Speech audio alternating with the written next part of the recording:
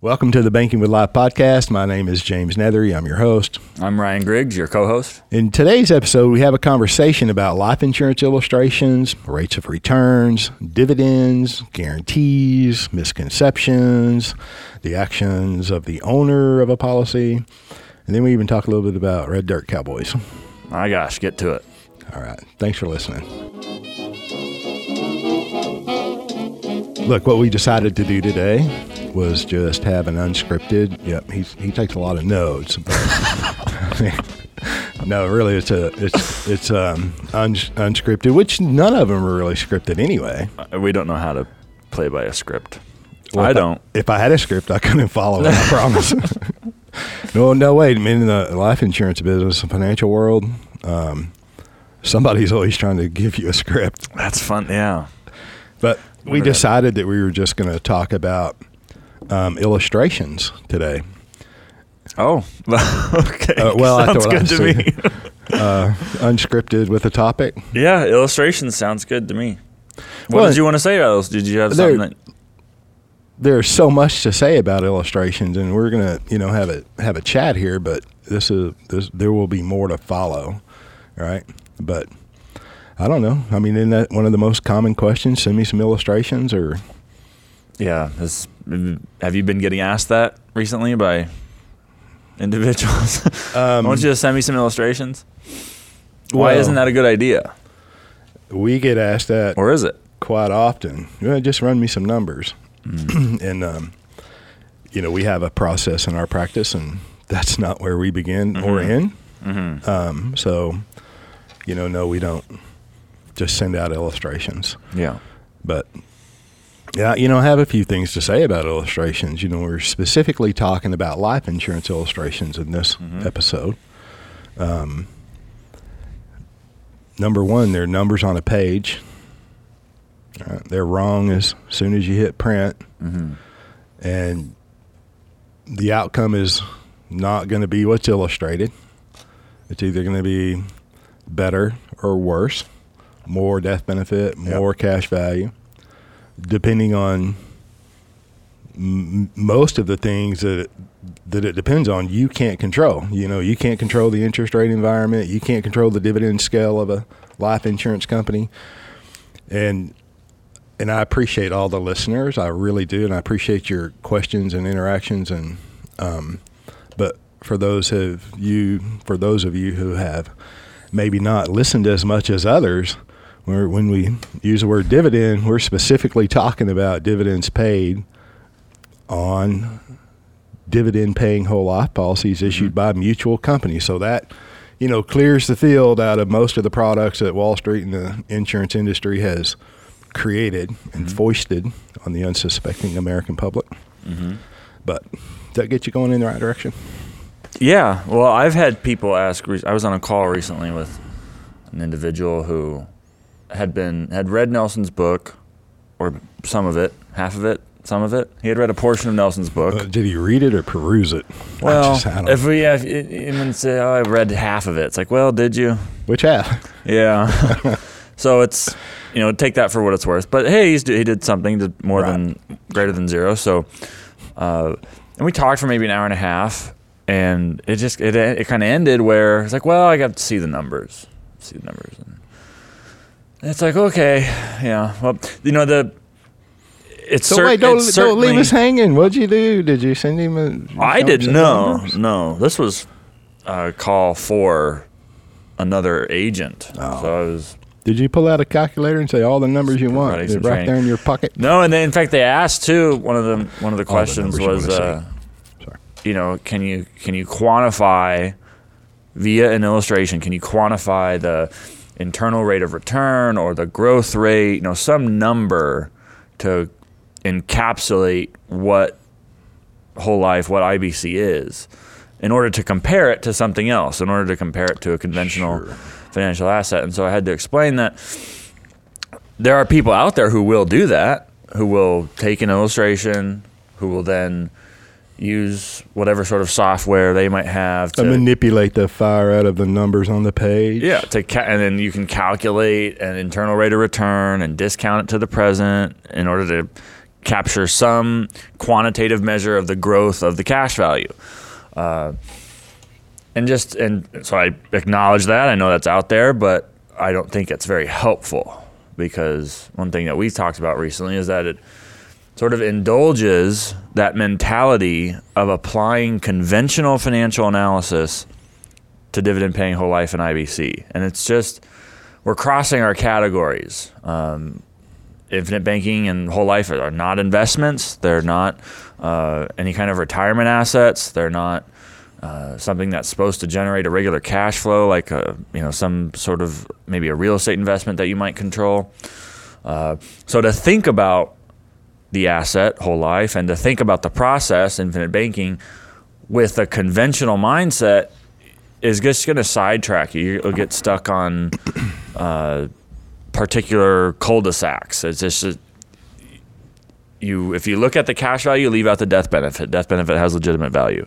If you look solely at the death benefit, you leave out the cash value. And then on top of that, like what is it worth to have access to your lifetime profits 10 years from now? Well, pick a number, put a rate on that. Right. And where is that on the illustration? And what's the appropriate discount rate to present value it? Pick a number. Pick a number. And you've talked a lot about the role of arbitrary numbers in conventional financial planning. We're just reverting to that. No question. Of just pick something arbitrary. Pick something of arbitrary value. Maybe it's the cash value. Maybe it's the death benefit. Maybe it's the dividends. Maybe it's the annual growth in the cash value. As soon as you hone in on something, you're leaving out other parts that have legitimate value. Not to mention just the fact of having access to capital later in life for whatever opportunities or unexpected, I don't know what the negative converse of opportunity is, but something unfortunate happens. The value of being prepared when those things happen, and they will. What is that? Of course that has value, but what is the value? Right. Well, it's fair for someone, all of us, if we're considering putting our capital anywhere. We've all been trained and live in the construct of rate of return today. That's all you can really talk about. So that's almost a default, right, wrong, or indifferent, that, what's your rate of return? Which reminds me of Will Rogers. And he said many things, Red Dirt Cowboy from Oklahoma, right? And if you haven't watched any of his trick roping, you need to YouTube him. I don't even know half the words you're talking about. Well, thank God this is recorded. You could play it back, okay? Will Rogers. Trick roping, Will Rogers. I know that Will Rogers has been quoted frequently, and Nelson quoted him, but everybody in the world has quoted him. And one of Nelson's quotes was, one Nelson liked and used often, right, of Will Rogers was, I'd rather have a return of my capital than a return on my capital. That's great. It's pretty important. Yeah. But, don't jump over that. Look, really, Will Rogers, trick cowboy, trick roper, right, cowboy. Okay. So it's a legitimate, what is a rate of return? What is, my God, pick an expected rate of return, a discount factor. Fundamentally in the financial world, there's, present value, future value, time, the time period, the rate of return, and the payment. You can calculate a return on anything, right? But you're still using some arbitrary numbers, discount and an expected rate of return. Well, hell, if I made, 20% on a real estate deal, now that automatically becomes my expected rate of return. Right. And in that, function right there, we're leaving out taxes. Right. Yeah. We're leaving out the inflation rate, but you adjust for that, or you consider that into the discount factor and the expected rate of return. Yeah. Or, one or both. So I'm just saying that, of course, it's legitimate to get an idea of a rate of return, but that is so. You should get past that quickly, very quickly. Just keep on sailing. The idea that you buy life insurance based on illustrations is damn near a train wreck. Or on the idea of guaranteed rates of return. Like, that's the pitch that is out there that that I've heard of, you can get 4% guaranteed on your money here. Why would you do X or Y? Yeah. I don't know how you can come up. Maybe someone could explain how that number comes about. I think that, we can touch on it, but that really, that should be addressed in a standalone conversation. Yeah. If you take the dividend and leave it at interest on the company, they're going to pay you 4%. Okay. All right. That interest rate is not anywhere in the dividend and the action of a life insurance cash value, dividend paying whole life. I'm just saying that there's not a function of interest rates on there other than the interest that the company will pay you. If you, like in the example, we talk about a dividend, right? So a dividend is paid. That's not guaranteed. Dividends are paid by mutual companies. And the dividend published scales, right? And they're anywhere from, this is July 2019. Okay. The published dividend scales are anywhere from 4.1 to about 6.1, somewhere around there.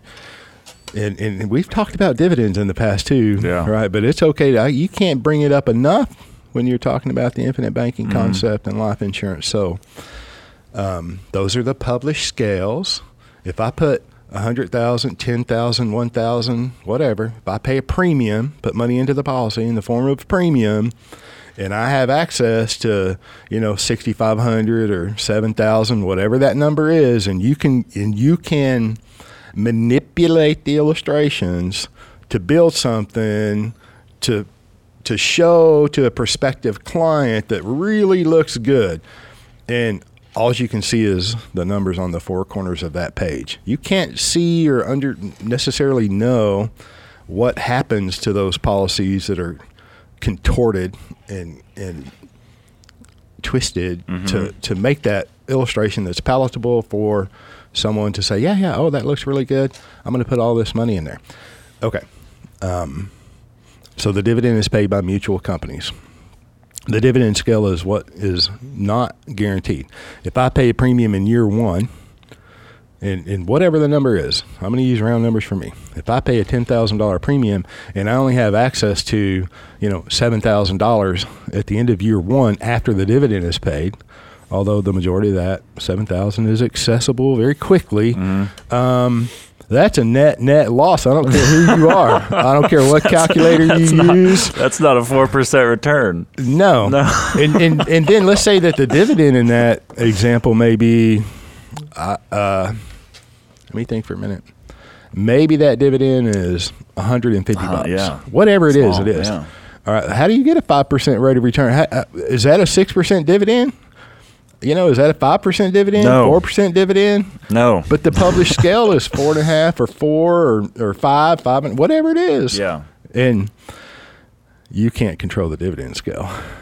Neither can I. Nobody can. No one person is going to control. The life insurance companies only have a limited amount of control, don't they? Limited amount. Now, of course, you get a big company that has a lot of cash laying around. They can subsidize their dividend. Mm-hmm. Ooh, that's. So let's say a couple things. So the dividends that are advertised, that rate published. that is published and advertised by the various companies, that is a gross crediting rate. That is a gross dividend scale, and it has little to no relation to what an individual actually receive in the form of their dividend for their policy. Well, no, there is a relation, but the policyholder should not expect to see, if I paid a $10,000 premium, I should see a $600 dividend. Yeah. Right?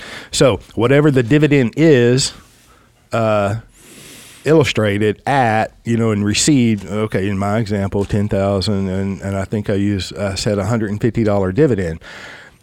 In that particular case, if that company has a published dividend scale of 5%, all right, that $150 is the net result to that policyholder on a 5% dividend scale.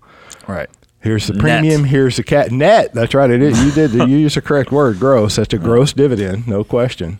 But net to the client is a result of, in this example, a 5% dividend scale. Okay. Now, let's go forward 10 years on the same hypothetical example. I paid a $10 premium, and now the dividend is whatever, 500, 1,200, 800. Yeah, it's going to be substantially larger than 150. Well, that's not a 5% dividend either. Yeah, right. If I paid in 1,000 or 10,000, and there's an 800 dividend paid, was that 8%? Is the first one 1.5%? No, that's a net result of a gross published 5% dividend scale. And so, but we can murky up the waters, and we can muddy the waters, and it's like, oh, mesmerize somebody throwing out these numbers, 5%,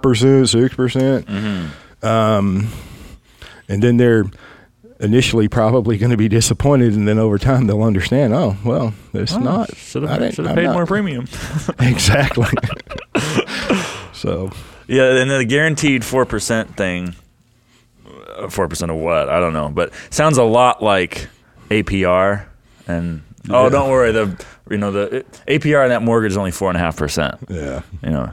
You'll pay 45% by volume. But don't worry, the APR is 4.5%. America's going broke at 3%. Right. Oh yeah, everybody has a new car financed at 3%. Their credit cards. But 10, 12, 14, 28. Yeah, but my point is that the arbitrary number, the arbitrary selection of various numbers to make one instrument look more attractive, right? The guaranteed 4%, we try to make the whole life policy look more attractive. The mortgage with APR of 4.5%, you like to make that more attractive, right?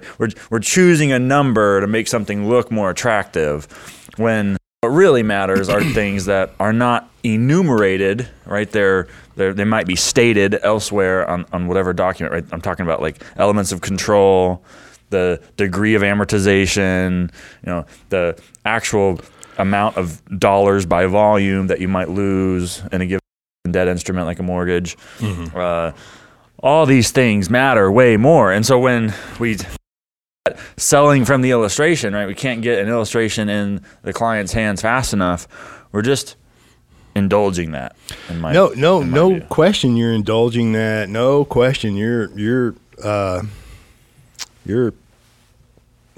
of the feeding problem. Into that. You're part of the problem. Right. I mean, and the problem is the clarity. Yeah. And we always encourage, do your research, do your homework. It's okay to read a book. It's okay to watch videos. And it's okay to be able to separate the wheat from the chaff. And when you're looking at chaff, move on, just swipe left.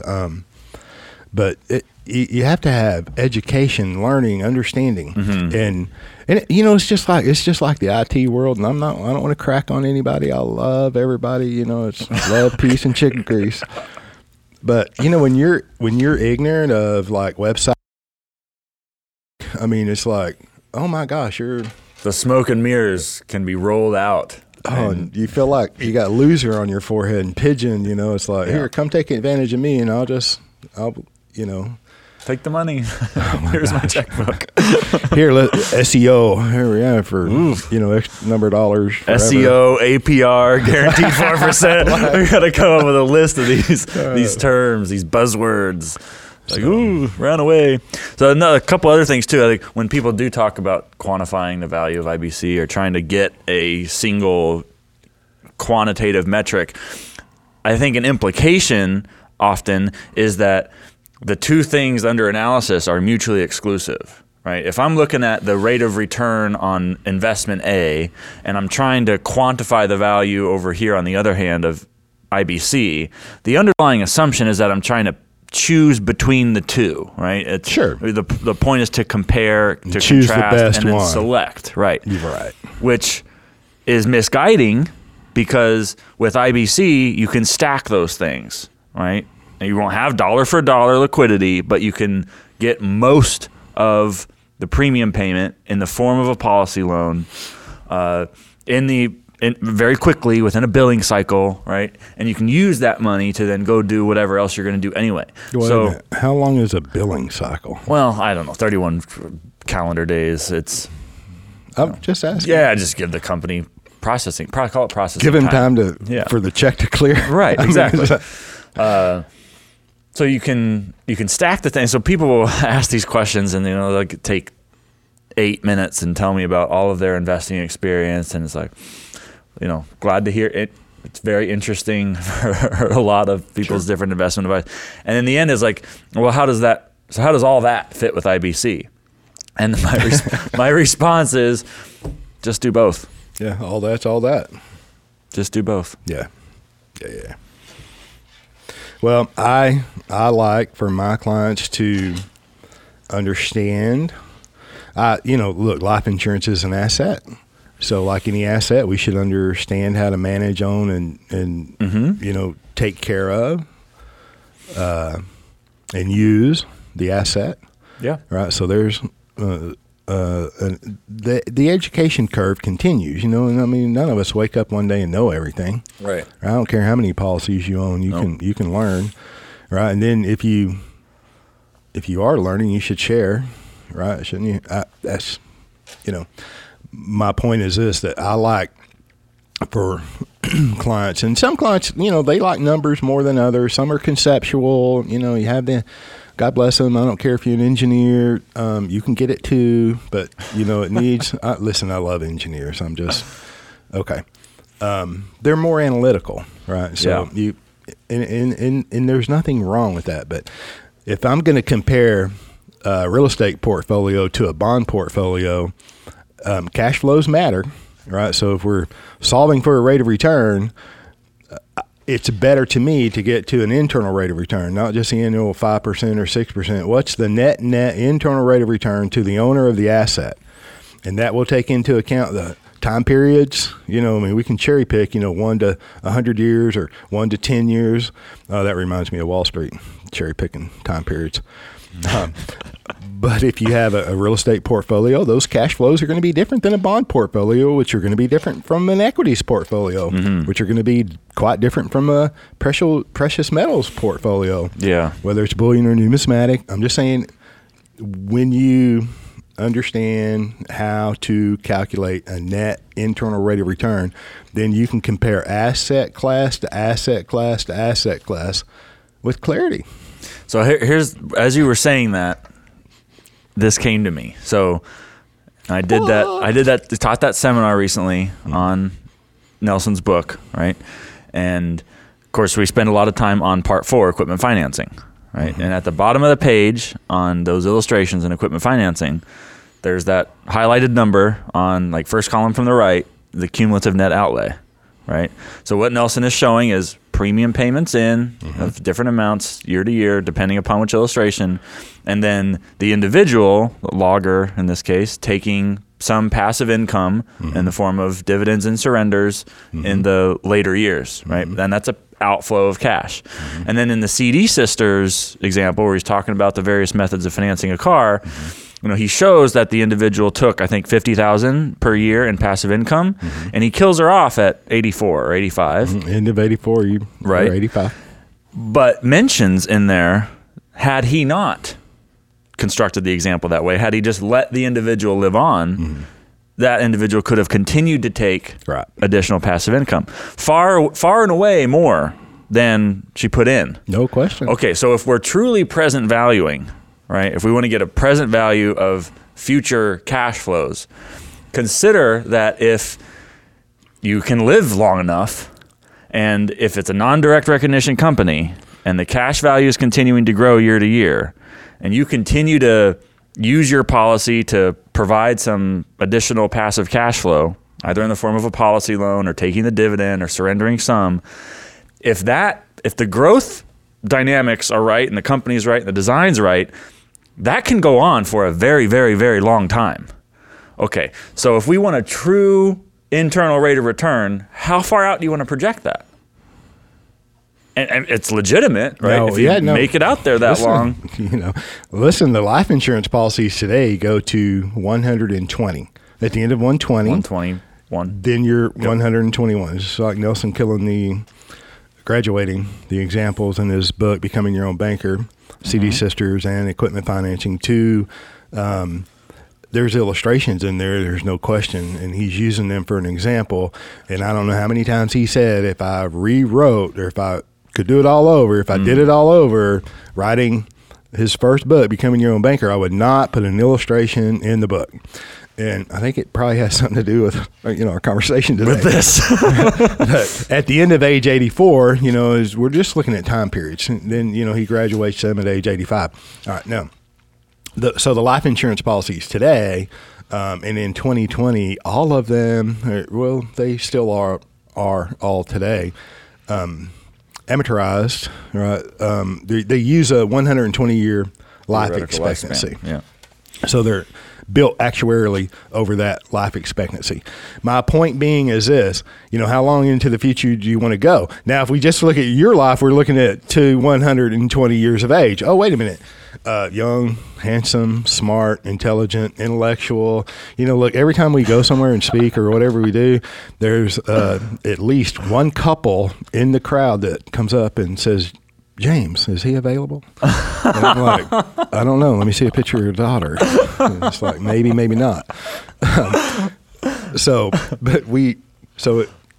My point being is, there's some lovely young lady in your future. There's probably some little Mr. and Miss Griggs running around. And now we can start talking about generational. So life insurance comes with a death benefit. Mm-hmm. Death benefit is paid income tax-free to your heirs. Oh, wait a minute. If you live long enough, you're probably going to have grandchildren, great-grandchildren. I mean, how long literally do you want to go? And what's all that worth? Yeah, we'll put that on the page. How about the real estate deal that you made 20% on, right? Net. Where does that rate of return show up on the life insurance illustration? Right. It doesn't, but it won't show up on your margin account either. If you're borrowing money against equities, to go invest in real estate, people do that all day long, right? Mm-hmm. Yeah. Or maybe they're buying Bitcoin. I don't know. Where do you put that rate of return, on the margin statement? Oh. And the point being, the illustration is the illustration. Mm-hmm. The most important thing that you can do, in my opinion, and this is just encouragement, you got do what you want to do. But if you're going to put money anywhere, you should do your homework, do your investigation, do some vetting, be able to separate the wheat from the chaff, and then, reach out, speak to someone who's competent, educated, able, and that is pleasant to work with. I don't know. Yeah. And the thing that all of this hides, the rates of return and the illustrations and all that, the dividend scales and all that, is that what matters at the end of the day is that the individual policy owner's behavior will affect the results the most among all parties to the contract. Yes. And also what a well crafted illustration can hide is the structure of the policy. And there's little to no way for the consumer to understand why this life insurance illustrates differently than this life insurance illustrates differently. Very rarely do you see apples to apples, right? You have, just saying blended PUAs, for example, a pet peeve of mine. I can't stand them. It's an insurance construct, right? So what I mean by that, you can structure a policy to raise the death benefit, to avoid the MEC, and you can do that with term. We're trying to get as much money into the paid up additions, whatever the life insurance companies call their particular paid up additions, rider. We're just trying to get as much money in there as we can by the least amount of death benefit without foregoing your need for death benefit, because that's a legitimate, very, very powerful tool. So I'm just saying you should have some understanding on structure. Okay. And, somebody's playing games with numbers on a page, you can hide a lot of that. Absolutely. Substandard structure. Substandard, that's a good pun. Well, no, I'm serious. But at the end of the day, you can take a poorly designed dividend-paying whole life insurance policy issued by a well-run mutual company. I mean, that's my terminology, and there's a lot behind that. Ratings, philosophy, financials, a balance sheet. And you can still be okay. Right? Yeah. And it's because it's dividend paying whole life insurance. All right. I think time is running down. Do you have any last thoughts that you care to add to the discussion of illustrations? Yeah, we appreciate your comments. We appreciate you, tuning in and listening. And more people are. How cool it's all that money you're paying for SEO. Right. I'm kidding. It's like the major amount of money we spend, 50% of our budget that goes into marketing, right? You have a budget? No, it's I have. We really don't do any of that. Sure, our contact information is down here, but we're promoting the idea that you can become your own banker, right. And the most legitimate, shortest path to that happening in your life is understanding, reading, researching, becoming your own banker as from the origins, right? Nelson Nash. Now, a lot of people in the life insurance world throw his name around. It's like, oh, yeah, we know Nelson Nash. We've been doing that. And it's like, oh, my gosh. Yeah. And maybe some of them have. Maybe. I don't know. Definitely read Becoming Your Own Banker. There's even a book review on YouTube with some familiar faces. At least one, right? How many do you think are going to be out in the next 6 months? Book reviews. I don't. We put 4.5 hours, 5 hours, and that was just what made it onto the different episodes, so the different parts. I mean, I don't see that. I feel like a slacker when you say 4.5 hours. There's a lot of hours into that. Well, that's how much eventually made it on the final cut. Finished. Yeah. Oh, okay. Well, that's what I'm saying. There was a lot more. Like, that was a lot of work. Yeah, we shot that twice. The first time was like 3 times. Yeah, made some B-roll. I don't know. All right. That's it for me. Are you done? Yep. Thanks for listening. Put a bell up here so you can tag out. Ding. Yeah, that's my verbal bell. That's your verbal bell. Ding. All right. Thanks.